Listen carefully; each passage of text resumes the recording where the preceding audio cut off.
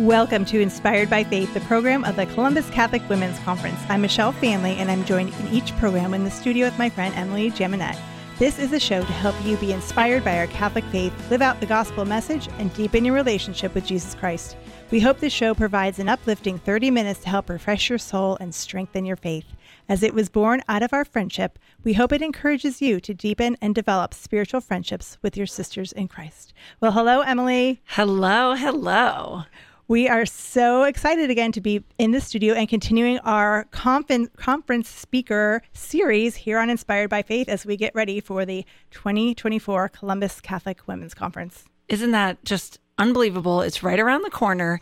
And so as you listen to this episode, this is an opportunity to say, I want more. I want to be there in person. I want to get that ticket. So I know that registration is available. So people, please sign up. Registration is open. So think about a friend you want to invite and register for them. And, it's a great Christmas gift or Valentine's gift. It's a great opportunity to bring a friend along and share the faith. And to be inspired. Well, today we are so excited that we have one of our amazing speakers with us, Father John Burns.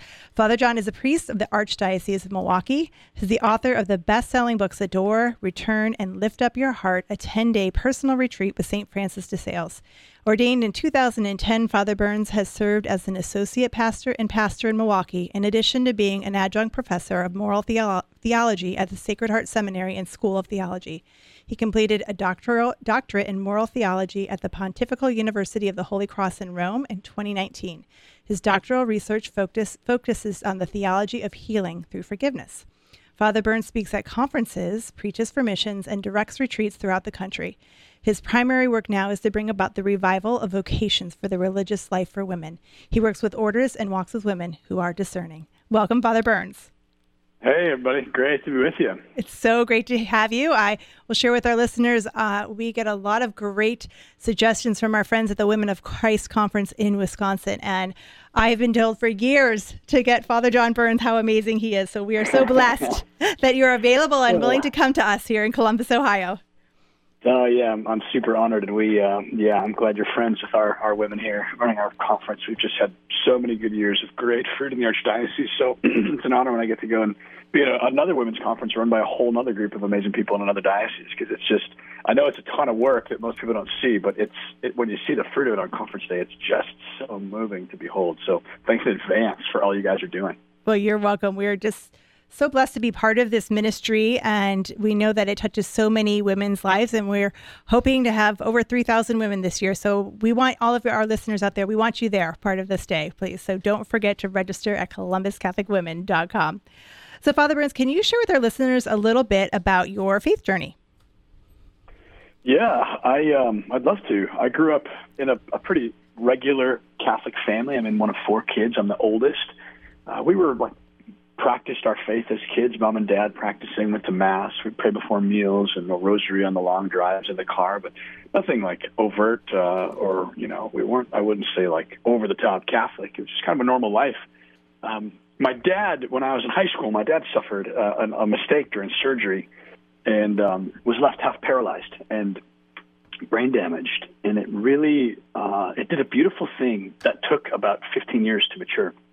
It drew my family really closely together after we got finished being upset with God and asking why and not understanding why he lets things like that happen and what kind of God is this. And it was a painful period for a long time there, but in the end, it was the thing that drew us, my family, really close together and actually deepened our faith. And so as we navigated helping Dad much more than we expected and having to grapple with the question of why good things happen, bad things happen to good people, and why we have to continue in the faith, I found in that journey a recognition that even though I didn't always like what God did, God doesn't make mistakes. And even in allowing something painful, he drew something out of my family that otherwise wouldn't be there. So as of today, I'm a priest. Obviously, my little brother is also a priest. He was ordained 3 years after me. And both my sisters are super faithful, married, wonderful men, both having babies to make up for the 2 celibate brothers, giving grandchildren. But we're all in the church and faithful, and it's in part because our lives were kind of torn apart for a while there, and we had to suffer so much that the cross, if we don't resist it, it becomes sweet eventually. And praise the Lord, we didn't resist it, and now here we are. all in love with God and just living out our vocations. That's so beautiful. Thanks for sharing that journey with us. Now, can you tell us a little bit about your vocation story? When did that come into play? Yeah, it was, unfolding alongside, I think, in many ways, though it goes back a touch further. I remember just actually having some profound experiences as a little kid, just praying at Eucharistic adoration. I remember in first grade in particular is the first memory I have of just, I don't even know how you'd call it as a first grader, just a deep peace inside while I looked at the Lord of the Monstrance. And I wouldn't at that time have thought it was the priesthood or the Lord calling me to the priesthood, but it stuck out enough that as I started to pray about the priesthood, the Lord kept bringing me back to moments like that. So along the way, as I grew up in the faith, but also in the world, I had my own dreams, my plans, my projects, and I had this dream of being married and having a big house and lots of kids and 3 vacation homes and 5 sports cars and all this stuff. And as I started going down that road, one thing after the other just didn't amount to what I'd expected or hoped, or just doors that should have been open were closing. And along the way, I just started to say, why is my plan not working out? I pushed pretty hard on my plan, actually, until eventually I was pretty frustrated. After college, I went on a backpacking trip. I went traveling for 5 months through Asia, Australia, and New Zealand, just trying to find, God's plan for my life and figure out what I was supposed to do, and definitely resisting the priesthood. I mean, I'd gone to a Catholic university and never talked to the priests. I didn't want to be around them. I didn't want them to ask me if I had a vocation, because I just didn't want to do that, because that wasn't a part of my plan. But anyway, on this trip, it was kind of epic in a way. I ran out of money in Australia. I had $100 left in my bank account. It was either fly home early or wait out my visa and my tourist visa and get a job. And so I met a guy who had just got back from the prawn trawlers, which is basically like giant shrimp. And he just finished the fishing season and told me how much he made. And I'm like, man, can I do that? And he taught me how to do it. I got a job on a prawn trawler, a large shrimp boat in Australia. I spent a month at sea. And while I'm out there, it's pretty intense. It's over Easter, and I'm sitting on the deck mending my nets, literally mending the nets for the boat. And the Lord just kind of hit me between the eyes with how obvious do you want me to get here? Your life is unfulfilled. You're pushing back against me. You're on the other side of the world. You've got all the same questions you had back home. None of them are addressed. Your way is not working. When will you listen and receive my way? And I just looked down at the nets, and I'm like, oh, my goodness. You asked me to be a fisher of men. And as I kind of turned to that, I realized that question had been there for my whole life, and I'd just been resisting it. So folded everything up, came home, met with the bishop. And he, without even my saying all this, he just said, I think you're running away from the priesthood. That's what your story sounds like. And I just started to cry. I'm like, bullseye shot. Just give me the application. I'll get into seminary.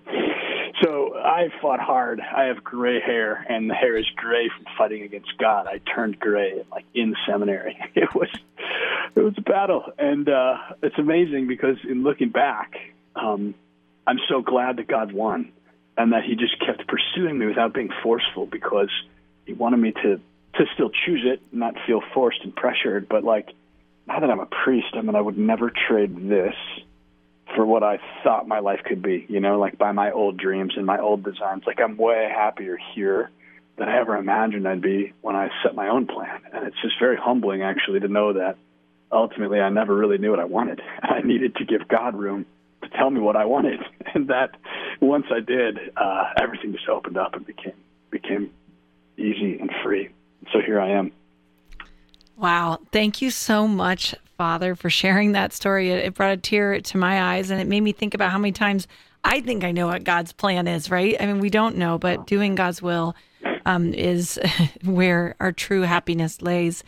I would love for you to share a little bit about the priority of just reviving vocations, the importance of even religious life, the work that you do there, because I think this is a hidden gem in the church and something we don't necessarily talk about or even know what to do about increasing vocations and vocation awareness.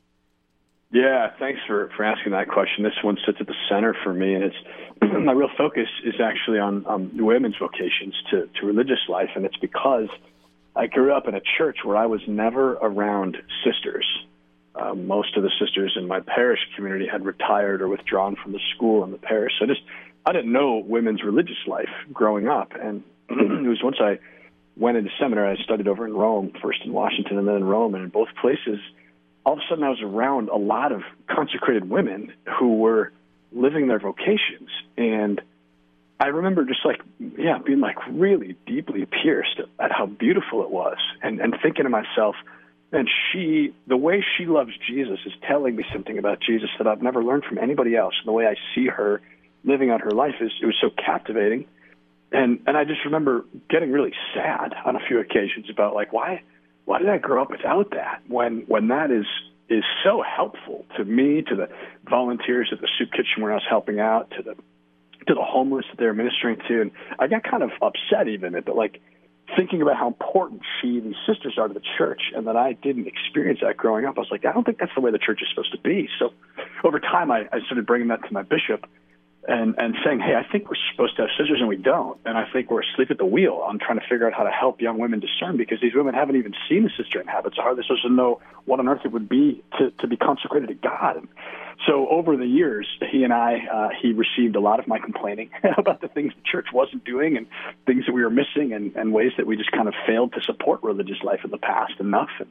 And also that I think we, like I said, fell asleep at the wheel. We forgot that the priests take care of the guys, and historically the religious take care of the young women discerning, and when they're not here, no one's taking care of the young women. So I've spent the last 3 years working, just on helping to build up a culture of vocations among young women who are open, and just trying to introduce them to sisters and bring sisters around them, because there's just something so enriching about a woman who's living out her femininity in a consecrated form.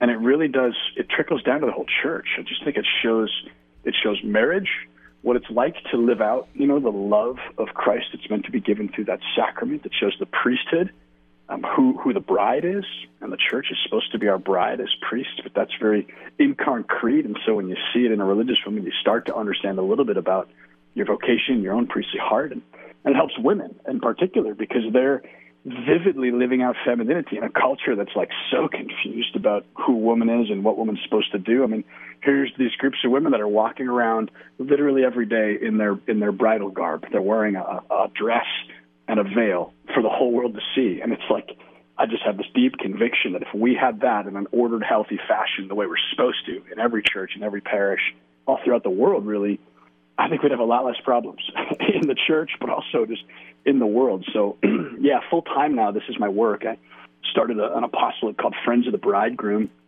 and we just work to build up locally in Milwaukee and then across the country vocational support, while also doing a lot of healing work with communities of women religious, helping them on their healing journey to go deeper into forgiveness, deeper into living out their vocations, so that they can expand, so that they can grow in a fashion that is ordered and is healthy. So it's a hidden work in that nothing. I think I'm the only priest in the country, a diocesan priest at least, who's assigned to something like this. We're building from the ground up, and it's amazing to run around doing these events and just see how much people love religious and are sad that they don't have them everywhere in the church. And they're like, what can we do? How can we help? So I feel like I'm sitting in a place of great urgency, but also great desire in the church. And it's just a real privilege to uphold these holy women, and then to help make sure that we don't have to imagine a future without women religious. We can rather imagine a future in which we have back something that we should have had the whole time, which is the presence of the consecrated bride. What kind of fruits are you seeing, Father? Are you seeing, what's the Lord doing with this? Yeah, it's awesome. I mean, so on the healing side, we're walking with a lot of communities that are just communities that you would know, the ones that are kind of famous and growing, and just really helping them to come into their own hearts and really stand with Jesus and receive his healing grace. And so in the communities across the country, these growing communities, they are all really open to going deeper into the healing journey and deeper into this movement of fidelity and expansion. So on that side of things, which is very hidden work, I partner with the John Paul II Healing Center. Sister Miriam James and Kim Glass and I go out and do these retreats, and they're just so powerful. They're so powerful. So they're hidden away in the convents. There's this deep movement of integration and a deepened awareness of the bridal calling, the spousal meaning of that life, and a willingness to live that in the world. On the vocation side, it's amazing to see that so many women who have never really been around sisters are still praying deeply, and in that depth of prayer, many of them feel called to a life they've never really encountered, at least not tangibly or concretely. So there I see a real sign of the Holy Spirit who's like, I'm not letting go of religious life, even though it's diminished significantly. The Lord's like, we can't have a church without this. We shouldn't be trying. So there's this beautiful movement in the hearts of young women, high school and college, and then where we're able to give support to them. And in Milwaukee, we've been doing a lot of this, but a lot of vocation directors around the country are also being pretty attentive to this issue. We're seeing a lot of amazing fruits. I mean, we in Milwaukee have sent at least 2-3 women each year, sometimes more than that, into different religious communities around the country. Sorrowfully, because we don't have as many sisters as we should, that often means you're sending these women out of your diocese to a community. But once you've sent enough to a community, the community says, man, there's something going on there in that local church. Let's send sisters back. And so watching that happen, and really through that getting a read across the country on places of real life and where families are open and churches and pastors and parishes are really open to cultivating this type of generosity. Once people see it or start to pray with it, the Holy Spirit takes over. We just hosted an event the other night. The Nashville Dominicans were in town, and a group of parents said, could you just teach us a little bit about how to support vocations in our families? And we're like, yeah, sure. So they just put together a little flyer up at the Chesterton Academy, and we had like almost 100 people. There were like 97 parents came out to just hear about how to cultivate vocations. And I'm like, I was moved. I looked at them. I'm like, you guys, you're all here because you're basically saying you're willing to let your children go to a life that you didn't plan on, and to a life that means they might not be near you, and you're not going to have grandchildren. Like, it's a big risk. That's a pretty scary thought. And I'm amazed that you're so open. So little things like that, you can just see the Spirit of God moving and really convicting, I think, all of us who open our hearts to this mission, convicting us that, like, we need sisters. We need the bride. We need spiritual mothers. We've got good priests. We need more, but we've got spiritual fathers. We don't have spiritual mothers in our local churches, and that's a poverty that we can all feel. And once we get language for that, then all of a sudden, man, there's a movement in the church here for the renewal of one's religious life, because it renews all of us. And I feel like I'm sitting, right in the middle of that and just rejoicing in God's movements. It's such beautiful work. I know you recently did a fabulous video on YouTube called A Problem and a Paradigm, Renew Religious. And I would encourage our listeners to Google that and listen to it. But you shared a little story about some wolves and in the national park. Can you share that quick little story? I thought it was a great analogy for people to grasp. Yeah, thanks. I love that. It's in theology, nature and supernature are connected.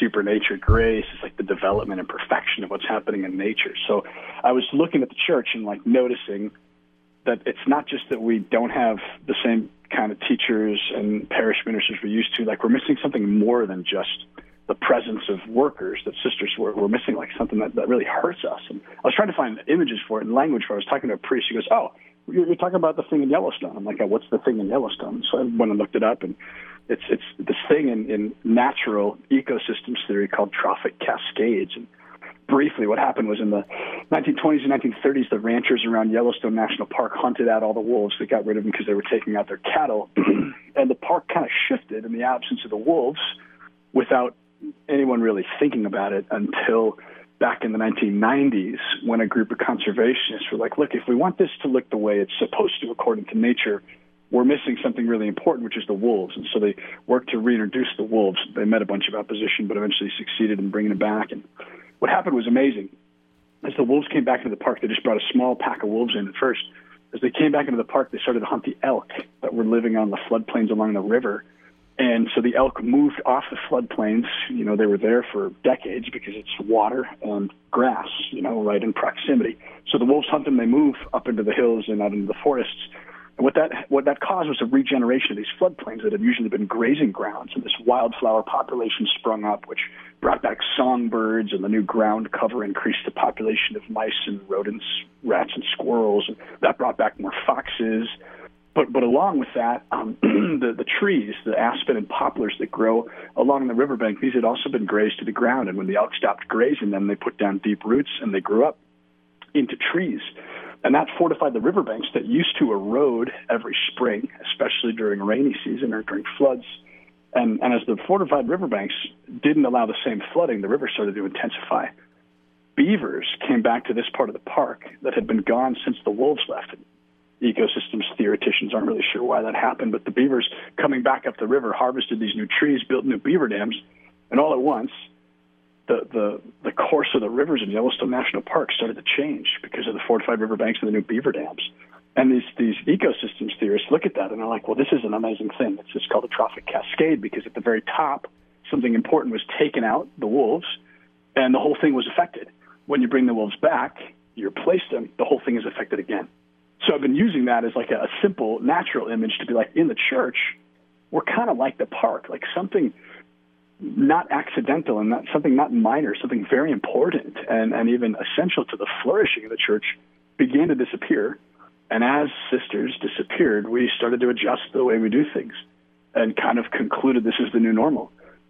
But like the park, the new normal actually doesn't really reflect the way it's supposed to, and it doesn't really reflect a healthy, ordered, integral body of Christ, because there have always been consecrated women alongside the consecrated men and alongside the families. So the premise of the whole apostolate, Friends of the Bridegroom, is just that if we bring the sisters back, and this will cause a lot of shifting, but it's going to be a shifting that moves us toward health and toward flowering and toward vitality and toward life. And look it up. It's pretty fun to study trophic cascades and ecosystems theory, but it's driven my whole passion to say we got to fight for this, we got to uphold this, and we got to bring back the wolves, bring back women religious in the church. That's awesome. Now, I saw on the website you're looking for people to help join in the movement. So how can people help in this? Is it prayer, or how can they help you?